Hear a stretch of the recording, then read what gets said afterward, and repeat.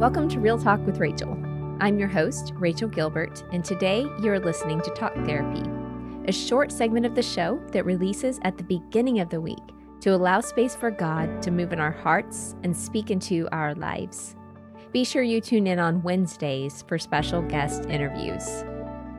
We are in the friendship series. Last week, I asked you to draw a friendship timeline. So if you missed that one, I want to ask you, go back and listen, because it laid the foundation of looking at past and current friendships, as well as noticing healthy and unhealthy themes in this area. Speaking of unhealthy, I hope that you have on your steel-toed boots, because today we are addressing one toxic trait that will bring every friendship crashing down: gossip. Woo! Yeah, we're going there. We are going there. When I say we are going there, the Holy Spirit is going there. And please know, when I bring these topics to you, it's because I have first wrestled them out. And maybe I'm still wrestling them out. And so let's define gossip in the good old-fashioned dictionary. Here's what it says. It's casual or unconstrained conversation or reports about other people, typically involving details that are not confirmed as being true. Now, I think a lot of us could justify some gossip because we're going, well, no, these details, they are confirmed as being true. But I really want us to focus on the very first part of that. It's casual or unconstrained conversation. Unconstrained conversation. And I do just want to give a little side note here. There's a difference in gossiping and processing through some pain. So for example, I have had people even in my counseling office say, oh, I don't want to gossip, or oh, I kind of feel bad to bring up this thing about this person that hurt me. And I always tell them, you are not doing this for the sake of, I don't even know this person you're telling me about, for starters, but also you're not doing this for the sake of a casual or unconstrained conversation. You're doing this to process the pain of what happened, right? And so that's a good situation of bringing up, maybe a person or a situation that hurt you that you need to process through in a safe, confidential place where you know that other person isn't running out and telling somebody, like with your counselor. We even can do some processing with friends if it is not unconstrained and we're looking at the goal behind it, right? Like when we get upset about something, if we have a trusted friend who we know, we're not just going to them so that we can say, can you believe what so-and-so did to me? And there's no reason for it, right? We have constraint around it. So I wanted to give a little bit of a difference there, but here's the bottom line. We're not going to sit here and try to sift through what's gossip and what's not. If you know Jesus and you have him in your heart and you've got the Holy Spirit, we all know when we're crossing over into the land of gossip. I don't need to teach you how to recognize that. You know in your gut, all right? So just be sensitive to the Holy Spirit about that. So I read to you the dictionary definition of gossip. I want to read to you some from the Proverbs. Proverbs has a lot to say about gossip, and I just want to read to you a couple of the verses. One is from Proverbs 16:28. A dishonest man spreads strife, and a whisperer separates close friends. Whisper is another way of saying gossip. Proverbs 17:9 says, whoever covers an offense seeks love, but he who repeats a matter separates close friends. Again, someone who goes and gossips and shares the story, it separates people. And then here's the one I want to kind of land on for this episode today. Proverbs 26:22. I'm going to read it to you in two different translations. Here we have it in ESV. The words of a gossip are like choice morsels. They go down to the inmost parts. Now, I don't know about you, but when I first read that, the words of a gossip are like choice morsels. I like choice morsels. That sounds kind of nice. Like I think of chocolate chips or something, like, ooh, that sounds nice. But I want to read to you the same verse in the Message translation. Here's what it says. Listening to gossip is like eating cheap candy. Do you want junk like that in your belly? I'm going to repeat that again. Listening to gossip is like eating cheap candy. Do you want junk like that in your belly? Isn't it interesting? I love that it says cheap candy. It doesn't just say candy, because again, we could all go, ooh, I love candy. But cheap candy. We all know the cheap candy. It's the off-brand candy. It's the kind of candy that is like all the weird names that you don't even know. It's like it's trying to be the Snickers bar, but it's not, right? That's what listening to gossip is like. And here's why I want to, I'm going to be very honest with you. I actually, when I was praying about this month and the series for this month, before I chose friendship, I was actually going to do an entire series on gossip. But the Lord pivoted me and asked me to do the friendship series. So just, a little heads up, in the future, I might do an entire series on gossip because this is so prevalent. And I believe it's one of the most common sneaky sins we see, especially in women, that is very divisive. And it's just sin. Like, we have to call it what it is. It's sin to gossip. Now, of course, we could look at the root of why am I wanting to gossip? And I'm going to give you a little something to do with that here in a little bit. But at the end of the day, it's a heart matter. It is us having to choose to say, Lord, I don't want to be known as a gossiping person. I don't want to be known as the woman who gossips about her friends or even to her friends. One thing I personally pay attention to is when people will gossip to me about somebody else, that means they will gossip about me to somebody else, right? That's a character thing. I mean, that is just something, I know that sounds kind of abrupt, but it really tends to be true. If they're willing to gossip to me about one of their friends or their family members, then the chances are extremely high that at some point I'm going to be the central person that they're going to turn around and gossip about. And I don't know about you, but if you've ever been on the receiving end of gossip, and what I mean by that is you're the theme of the gossip, it shifts how you view gossip. I, in high school, was very much front and center. I had a situation that caused me to be the center of gossip. And I don't have time to go into that today and all the details behind it. Plus, it really doesn't matter. But what does matter is it hurt. And it destroyed my self-esteem. It destroyed my confidence. Now, in hindsight, I can look back and go, in me being destroyed in that way, the Lord rebuilt me. And I've come out stronger than ever before. And so I'm grateful in many ways, right, that I was able to be rebuilt by the Lord. However, it very much changed my perspective about how destructive gossip is. And this is just across the board. So I just want to challenge us as believers to eliminate gossip from our vocab. And really, to do that, it has to be eliminated from our hearts. Now, let's bring this back to friendship, because here's the thing. I think most of us know and even are convicted about not gossiping about our friends.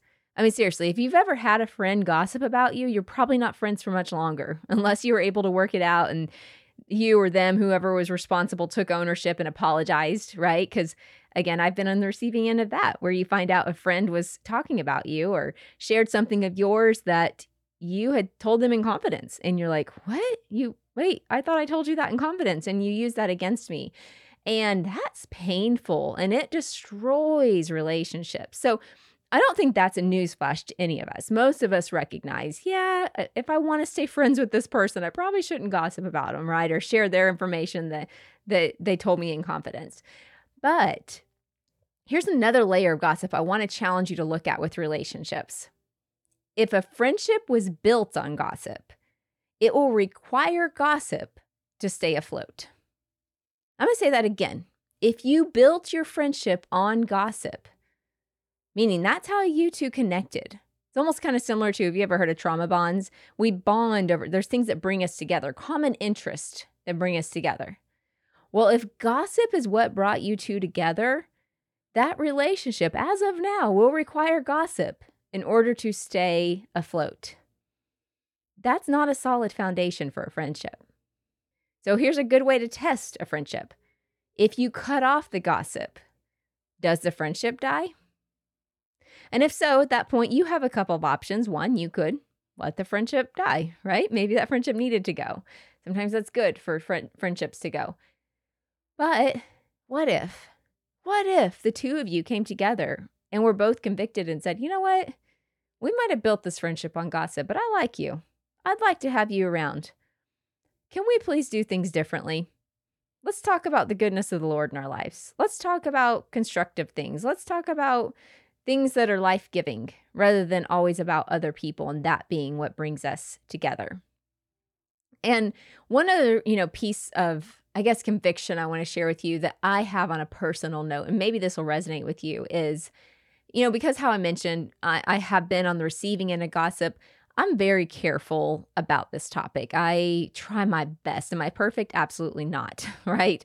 Absolutely not perfect, but I try not to engage in gossip. But here's where I can find myself failing. While I won't be the person who initiates the gossip, I have been known to sit and listen and do nothing. I may not even contribute to the conversation, but I might smile and, oh, yeah, and nod along, or even just stay in the same room where gossip is happening. And, a few years ago, the Lord really convicted me that I'm still participating in gossip, even if I'm not the one speaking, even if I'm not the one sharing the story. When I smile and nod my head and, pretend to be interested, even though internally I'm screaming, I am participating in gossip because I'm sending the message to that other person. I'm okay with this. I'm okay with you talking about somebody else like this. And I'm okay with you sharing information that I'm pretty sure that other person would rather you not tell me.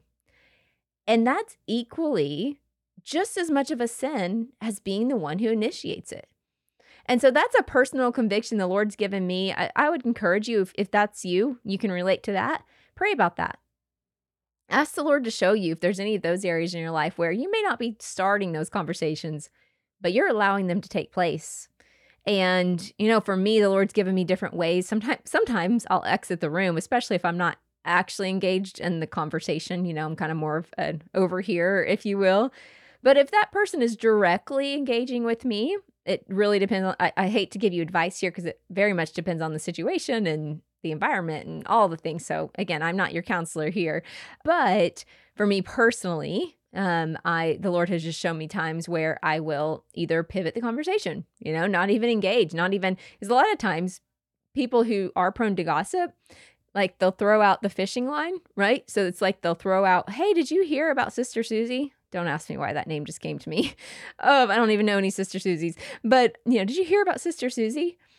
And they're waiting to see, will I take the bait? Will I go, no, what's happening with Sister Susie?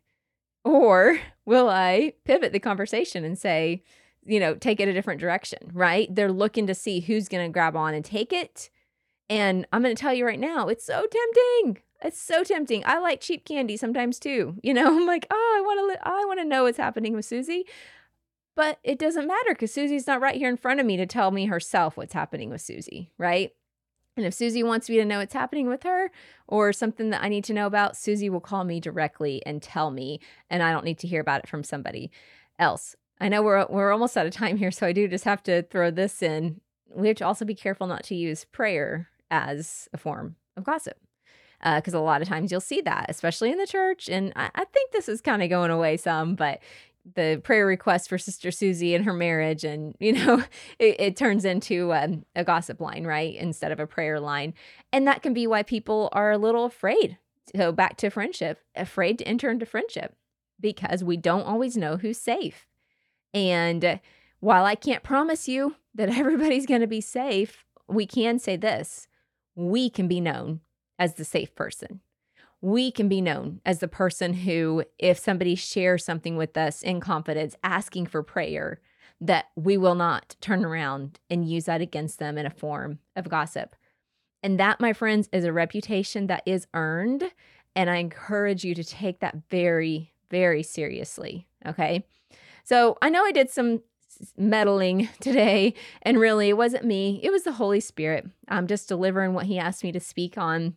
So let's finish my processing. And I just want to ask you a couple questions that you can reflect on. One, who do I need to stop gossiping about? Right? Hey, side note, this even includes celebrities. Gossip is sin no matter if we know the person in real life or not. And also, why are we wasting our energy talking about other people? That is robbing me of my energy in my life. Who cares what this random person that I'll never meet even once in my life is up to? How about the here and the now? Who's right in front of me? So ask the Lord that. Who do I need to stop gossiping about? And then the second thing I want you to think about is my main form of communication with friends gossip. Whoo-wee. I know they're hard. They're hard questions. And believe me, I'm stomaching these too. These are not just me yelling at you from on top of a soapbox. It is me in the trenches and being convicted right alongside with you. So here's my challenge for us this week, this friendship challenge. Be mindful of leading in relationships with gossip. When you're tempted to gossip, just stop for a second and ask a little internal question. What do I really need in this moment? Maybe you're just looking for connection. You're just used to connecting that way, and you just need to start changing how you connect with people. Maybe it's identity. It's something in you, like you're jealous. You've got some own insecurities. That's often where the root of gossip can come from, is our own insecurities and jealousy. And maybe you're just needing a friend. And again, it goes back to that connection piece. So really to stop and go, okay, I'm tempted to gossip right now. What do I really need right now? All right, let's pray. Father, thank you for every single person who's sitting under the sound of my voice. Holy Spirit, thank you that you are kind enough to convict us. When our words are not honoring to you and to the people in our lives, you convict us. Thank you for reminding us that gossip is a sin and something we need to just repent of and turn away from. May we be women who are known for our good reputation of being prayer warriors, not gossipers, not whisperers, women who build each other up rather than tearing each other down. I pray blessings over the friendships represented here today. In Jesus' name, amen. I also want to leave you with this little final just thing to remember. Turn your gossip into gratitude. So when we're tempted to gossip, just start to be grateful for those friendships in your life. Well, as I mentioned last week, I just want to tell you again that if you have my book, Image Restored, that very last activity, the community wheel, can be used in this series. And if you don't have a copy of the book, just go to Amazon or imagerestoredbook.com, grab one. And if you're not subscribed to our newsletter, make sure you're on that as well. You can go to rachelgilbert.com, click the freebies tab, and you could subscribe to the community there. Well, that concludes today's Talk Therapy episode. I will see you back here next time on Real Talk with Rachel.